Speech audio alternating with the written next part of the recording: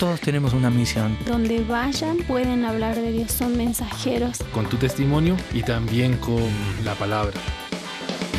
Corrientes Misioneras, la misión de Dios para hoy.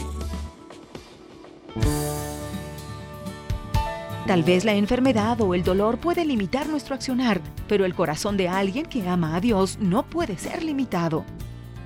Yo he tenido cáncer, graves problemas con el metabolismo. Yo tengo problemas con el corazón. A veces yo pienso, si yo cuento eso en voz alta en mi país, para mi familia, me van a decir, regrésese enseguidita y vamos a tener una presión. Yo no quiero enfocarme mucho en la enfermedad. Yo trato de no hacerlo. En vez de enfocarme en que Dios me puede utilizar tal mal como estoy físicamente, me sigue usando. Es realmente el más grande milagro para mí, que no tanto fijarse en la enfermedad, pero es duro. Y yo sé que muchos han tenido que regresar por tal asunto, porque yo creo que tampoco esa es la voluntad de Dios. Pero Él es el que nos sostiene en todo, y Él con su misericordia nos sostiene todos los días.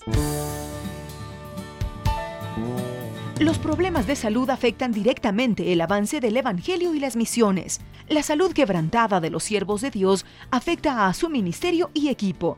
Por ello, deben tomar medidas para cuidar su cuerpo y salud. Deben aprender a tomar tiempo para comer bien, descansar y divertirse, pero sobre todo a tener tiempo con Dios y su palabra a diario para fortalecer su ser y servicio, mantener sus fuerzas contra el enemigo y estar saludables en cuerpo, alma y espíritu.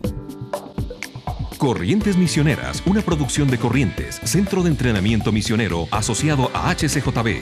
¿Buscas una mentoría en misiones transculturales bivocacionales? Visita corrientesmisioneras.org.